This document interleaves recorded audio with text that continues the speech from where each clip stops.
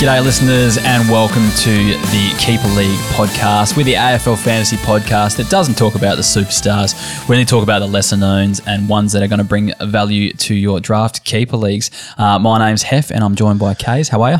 Very well. Hef, yourself? Yeah, not too bad, mate. Now, we've got a special reason for this podcast, and we have noticed that AFL Fantasy, the platform, is bringing in keeper leagues to their system this year. So we wanted to make sure that if there's any new players out there that are new to keeper leagues, they've got like a Keeper League 101 episode, so they know what they're all about, and then get some strategies, some hints, some tips on how to play them. So I guess this is for people that don't really know what a keeper league is, or for anyone who's starting their first keeper league this year, this podcast is going to be for you. So, Case, got a few questions written down on the doc here. Yeah. Why don't you read them out and I'll answer them. Rightio, Hef. You are the oracle of all things keeper league. So the first question, what actually is a keeper league? All right. So a keeper league, which is sometimes known as a dynasty league as well, is a draft style league where instead of drafting a new team every year, you keep players from year to year. So at the end of each season, you select which players you want to keep on your team, which players you want to delist, and then top up your team with a draft of unlisted players.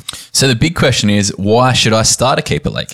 Well, I guess if you're a fantasy diehard or like the idea of list management, keeper leagues are for you, really. Yeah. You can basically emulate how AFL teams run when it comes to, I guess, signing, drafting, trading players, all that sort of stuff. Like the draft format, your team is completely unique to others in your league, but the big difference is you have to dig a lot deeper in terms of researching and tracking players. Most keeper leagues play squads of 30 and 40 players each. If you have 10 teams in your league, that could be 400 players already assigned to teams. So that's over half the players in the competition listed in the AFL. So it goes a lot deeper than normal draft leagues. And you have to do a lot more research. So it's definitely for the fantasy diehards and the people that want to go a lot deeper than your top players in the competition. So how does your thinking differ from other formats when competing in a keeper league, especially confirmed to classic or even draft? Yeah, for sure. So when drafting your keeper league, you've just got to keep the future in mind. So if you draft players that are over the age of 30, they may retire in the next few years, leaving you with a huge hole in your side. So this means drafting younger players or players more so in the prime of their career is more essential than just drafting the best fantasy scorer. So in draft, you're basically just taking the guy that you think is going to score the best for that season.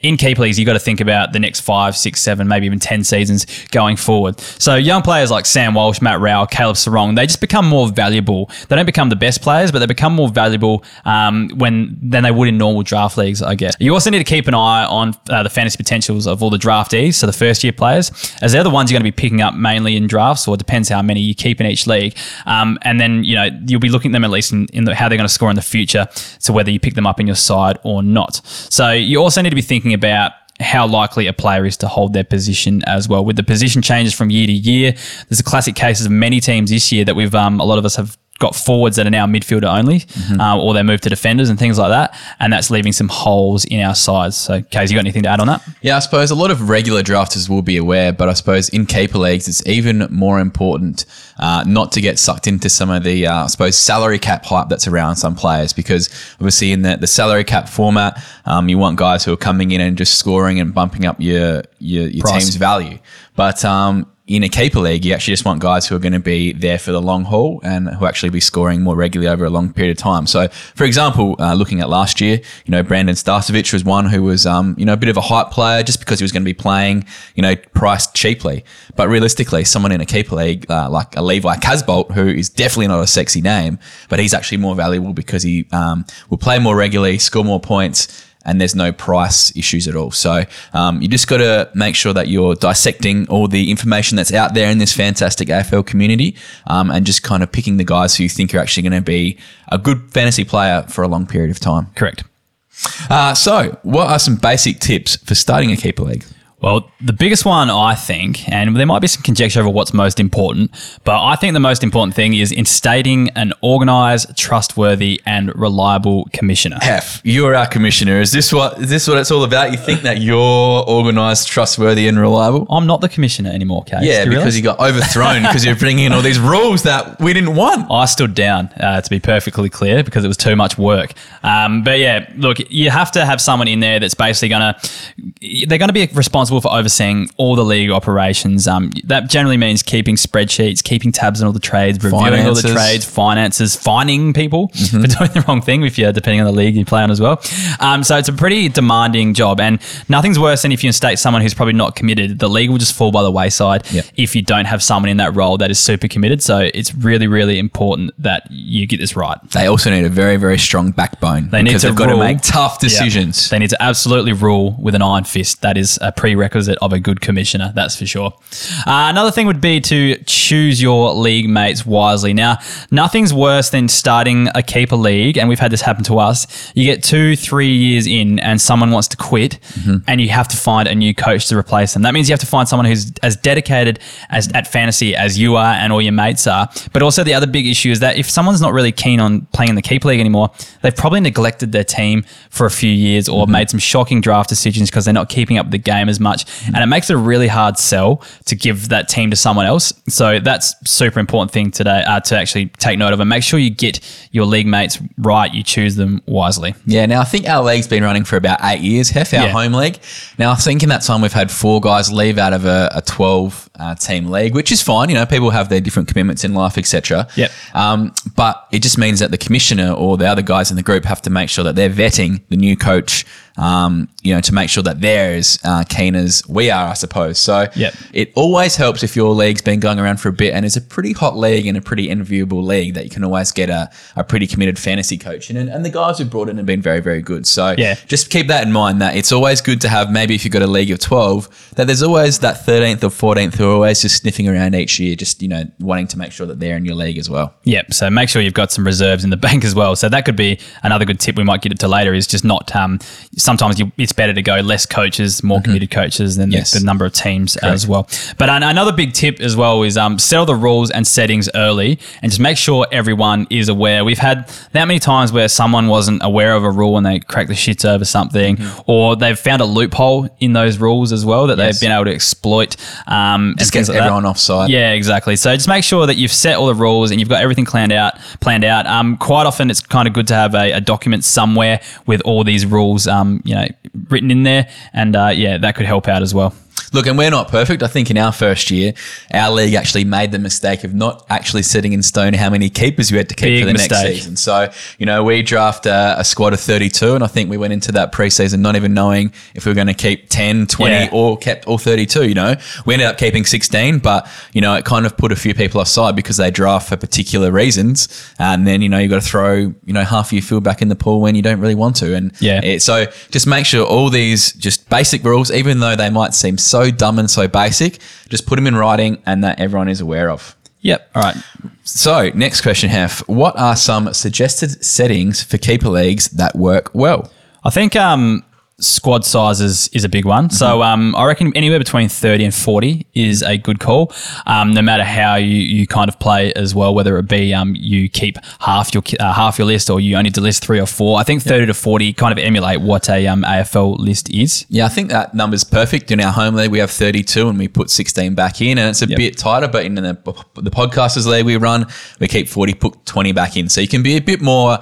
so we play with 40, we keep 20. Yeah, exactly. But you can be a bit more thinking long-term in your strategy when you keep more, because you can probably draft a few more rookies, etc., because you've got a few more spots you can hold. Yep. So it really depends on what you want to set and when you want to go from there. Yep. Another thing would be to just start with a snake draft, so it's fair for all. Correct. If you have a linear draft to start off with, basically one team's going to be so much stronger than the rest and it won't be fun for a long time to play.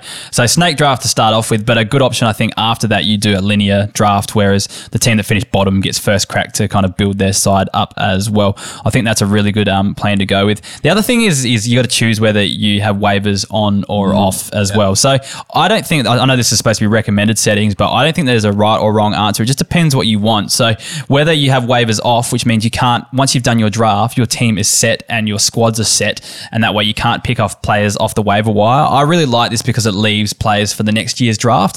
There's always a few players that get missed and stuff, and that actually leaves some talent. If whoever's got the number 1 draft pick for the following year actually has a juicy target to actually grab with that. Otherwise, all the kind of waivers, all the good juicy young players and stuff like that get picked up just by who's the quickest invest on the waiver wire. So plus having the waiver wire on, if a coach isn't always committed, and they're not thinking about who they can pick up off the waiver wire, it's pretty easy for their team to fall by the wayside quickly, for them to lose interest. Or at least if you've locked your waivers, their team is set, it's strong.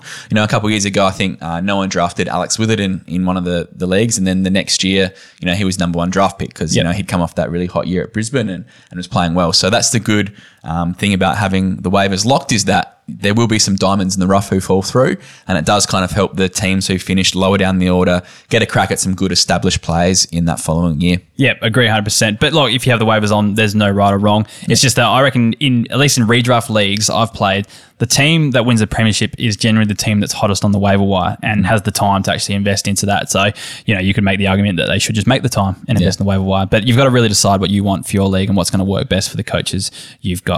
All right, let's move on. Yeah, so what are some strategies for your first draft? So I'll talk about the big picture overall stuff here, the macro stuff, if you will. So look, you need to decide on what strategy you're going to go for. So there's a few different ways that you can go about this. So the first one we just call draft normally. So what this means is you just pick the best scorers available at every pick. You contend for the flag in the first year and you worry about the future later, because you got to realize that while it seems like, if you're just starting up a new keeper league, you want to draft all these players for the future, someone's got to win the first premiership. Mm-hmm. So why not be you?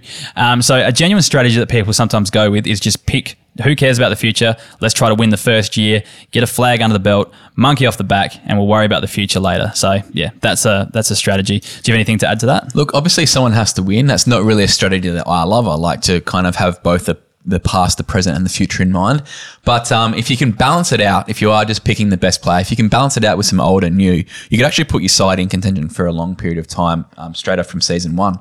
But the good thing about this is sometimes everyone is so future focused that guys slip. So for example, our podcasters league we started 2 years ago, Josh Kennedy from the Sydney Swans went in round 16, pick 154 to me. He went on to average both 100 in 2019 and 2020. So, people just go, oh, JPK, aging, don't worry about him. But he's around at the 154th pick. That's crazy. So always be aware, even if you are drafting for the future, that some of these guys will slip and could become genuine draft bargains. So the next strategy ties into that, I guess, as well. So yeah, picking players that are in their prime. So these are players that are aged 24 to 27, basically in the prime of their career. So that seems to be the most common strategy I find, is people don't want to pick up people over that age because they might not have, 28's all right, but then you get in 29, 30, they're getting towards retirement edge and it's only one injury away or a drop off in form could see them out of your side. So people tend to go for in their prime, players aged 24 to say 28. And that's the main makeup of their side. So that is another decent strategy. So this is probably the strategy that me and Hef both selected in the Podcasters League draft a couple of years ago. So I'll just add to that. I didn't actually do that. I just picked the best available. It just turned out to be that's the way it happened. Okay. Well, that was my strategy. So I'll go through my top 10 picks from that draft, right? So this was a couple of years ago, keep in mind. So at the age of drafting, Steve Coniglio, pick 1, he was 25. Lockie Whitfield, pick 2, he was 24. Lockie Hunter, pick 3, he was 24. Jack Steele, pick 4, he was 23. Now I got Jared Witts at 26, Connor Blakely at 22, Bryce Gibbs, 29 years of age. Obviously he was in his prime. I thought that was a bit of a bargain pick there. Jack Martin, he was 23. James Warple was 20 and Hugh McLuggage was 20. So my top 10 picks had an average age of 24 and that included a guy who was 29 in there. Yeah. So mine were, I'm not going to read through mine, but mine were quite similar. Mine ended up with an average of 25, but I did pick up a 30 plus in there with Shannon Hearn in there because defenders were just scarce at the time and I figured get a defender in that's going to score well so you can actually compete early. So it's a good thing for both of those things because Hef won the first year drafting to win a flag. I didn't actually. And he did? No, I've made the grand final 2 years in a row, but I've lost both of them. So yeah. Well, I won last year with my sweet strategy. Beat me last year.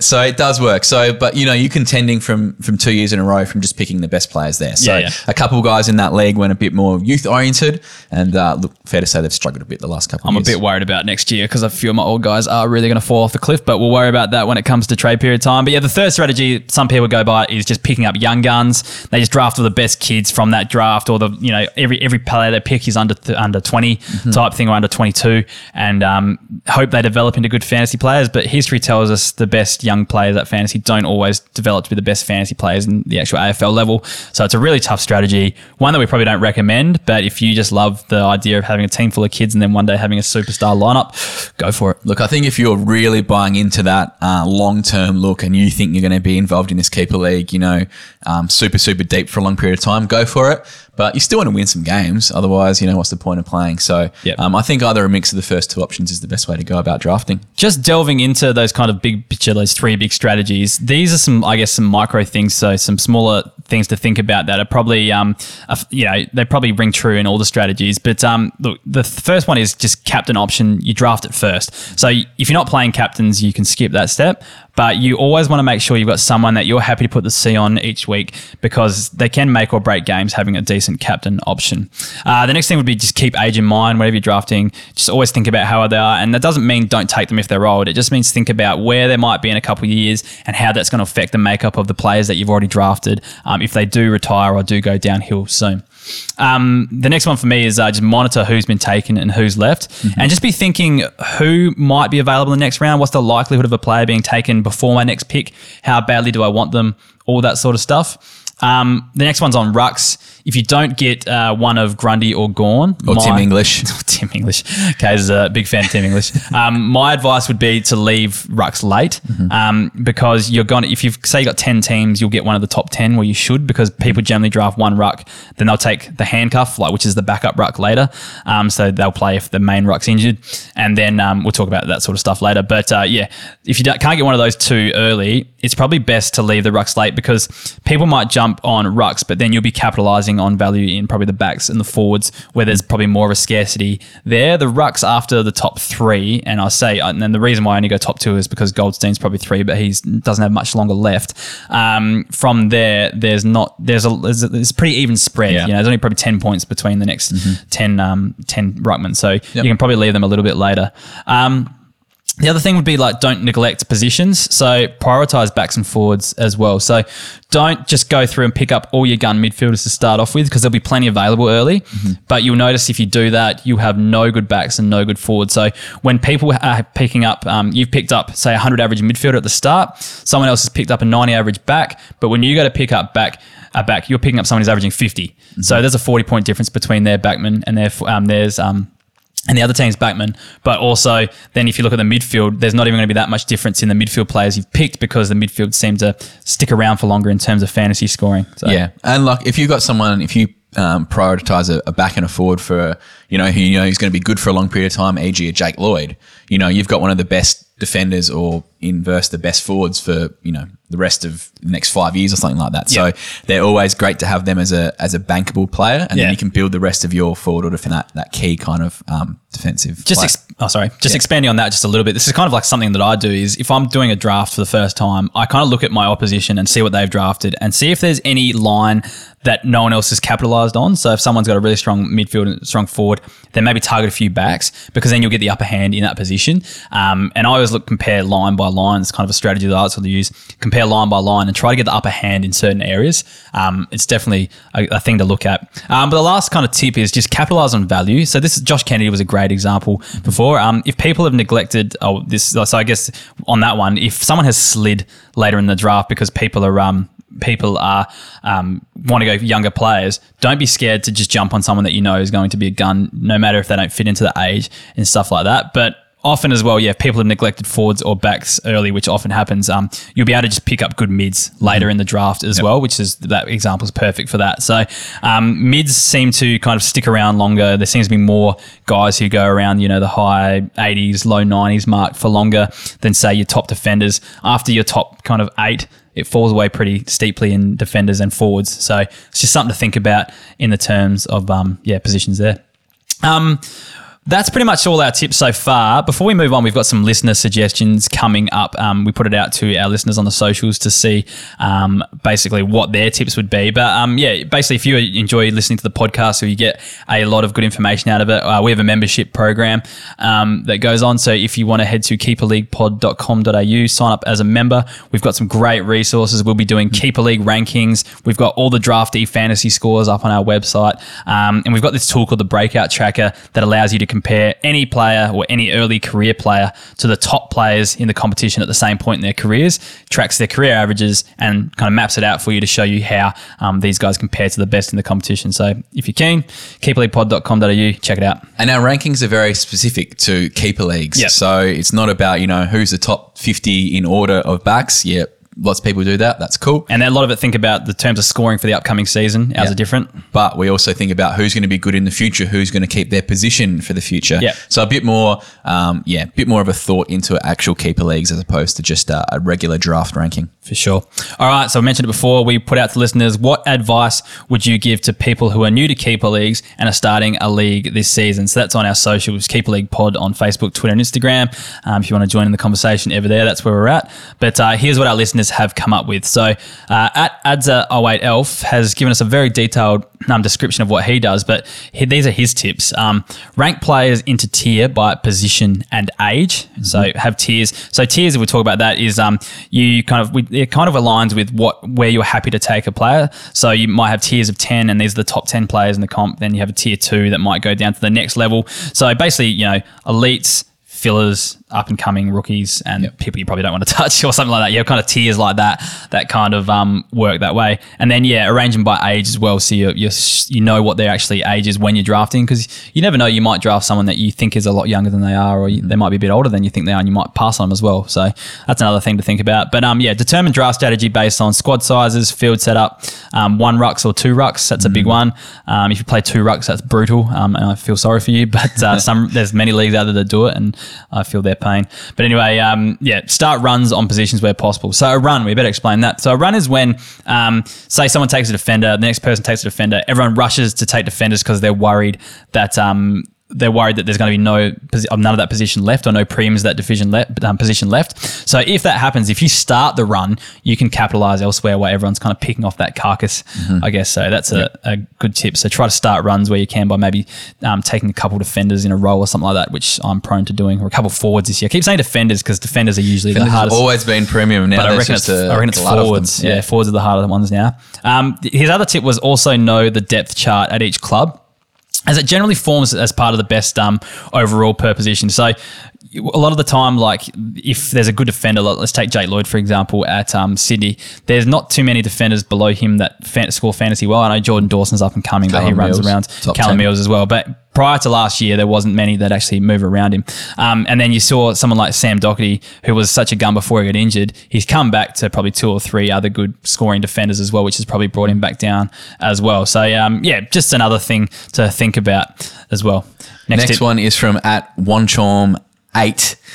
He says, pretty simply, quality over quantity when it comes to coaches. So he's obviously belongs to a league that's been burnt by people leaving. But it's not even necessarily about leaving. It's about quality in terms neglect. Of but like in terms of we love our league because it's super buoyant on the WhatsApp threads, through Google Chats, that kind of thing. So like we're all good mates, which obviously helps, but we're also pretty fiercely competitive, and we love to get involved, whether it's writing fake articles or trade lists or that kind of thing. So we're pretty keen. So if you've got guys who are pretty like-minded, really keen for the competition, then I think that's really, really good. Power Rankings was another good article that used to come out weekly. That was a good one. So little things like that kind of, if you've got quality coaches, you'll get all this sort of stuff happening. It kind of brings on its culture of its own, which is great.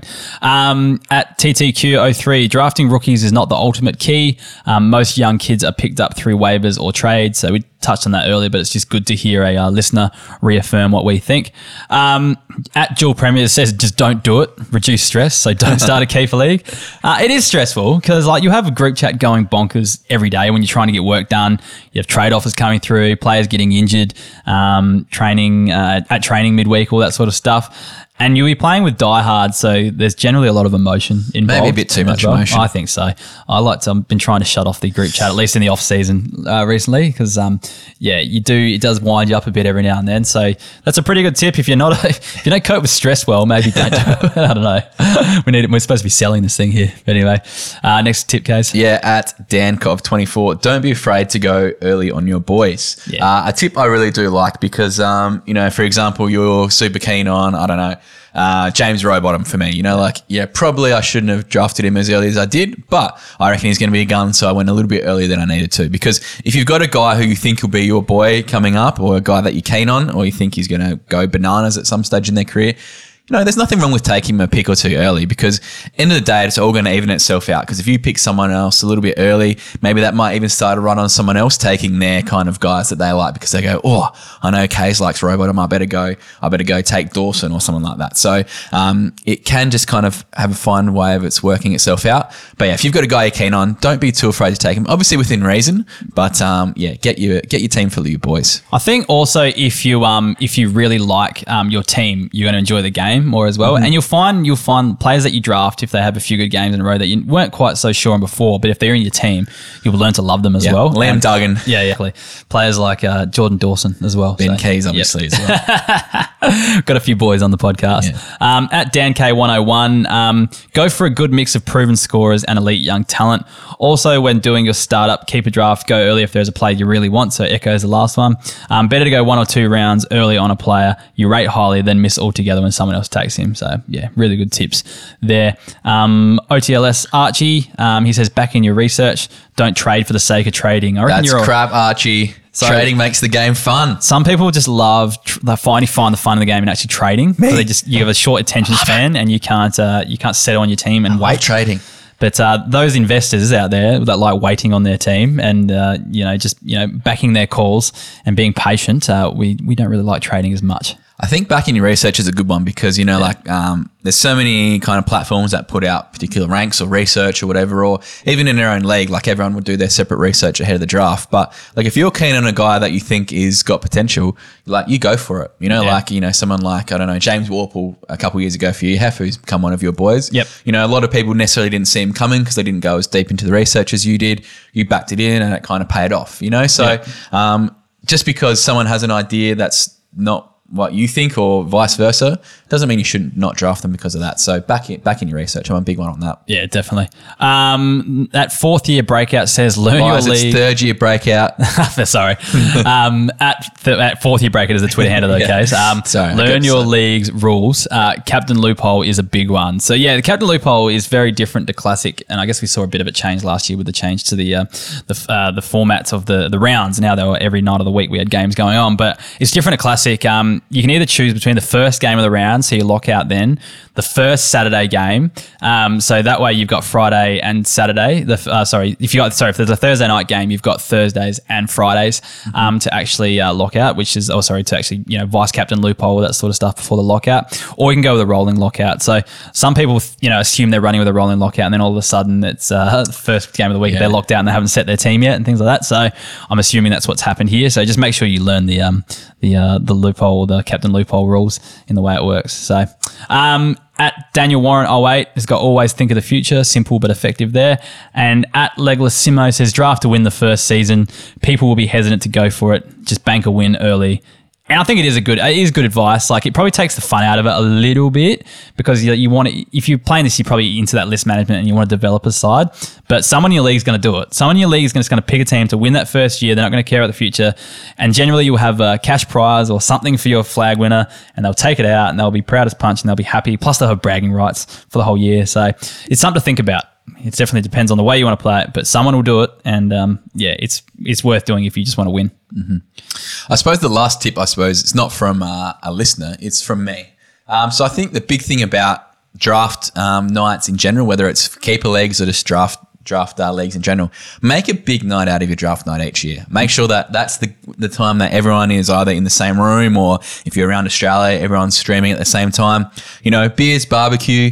We've had some pictures coming through of keeper leagues who are like balls deep in merch in terms of their teams, team squads. Guernseys made up, exactly. Polos, they go the full thing, do press conferences for YouTube, put together clips of their side, that stuff really puts towards the culture of the league, makes it so more enjoyable because someone always wants to impress their mates in terms of what they've created or done. I think at the heart, everyone wants to be everyone has a childhood dream of being an AFL player or a coach or something like that. And you kind of, we're grown adults, but you kind of live this kind of fantasy life in this kind of thing, and it's kind of just everyone's inner child to come out and kind of fulfill somewhat of your childhood dream of being an AFL star or an AFL coach, and you make it as serious and much like a real draft night as possible, I think, as well. It's great fun, good fun to play, and definitely once you get the culture going, your draft nights become one of the best nights of the year. Some people have a few too many beers and draft either poorly or make a real ass of themselves or trash your mate's place. We've got some guys who have some good history. Hef has a history of that too. But I suppose the thing with and draft nights as well, and just keeper leagues in general, your first year's draft might seem a little bit normal as in terms of being like a regular year to year draft night. But it's that next year where you kind of the most important player to draft might be Liam Duggan or Jackson Nelson or Ben Keys or something. Puts the focus on players that you never thought you'd necessarily be that keen on or that committed to. And it just gives that whole thing a bit of an extra layer of complexity and for me enjoyment because you're talking about guys who don't necessarily get all the credit or that they probably deserve. And then when you go to the footy games and you're cheering on some guy that everyone's going, oh man, Brodie Grundy's going nuts, but you're going, oh, John Noble's had 20 touches, like how good's that? So it's a completely different way of thinking about footy. It's really, really a lot of fun. And keep listening to us for some more tips and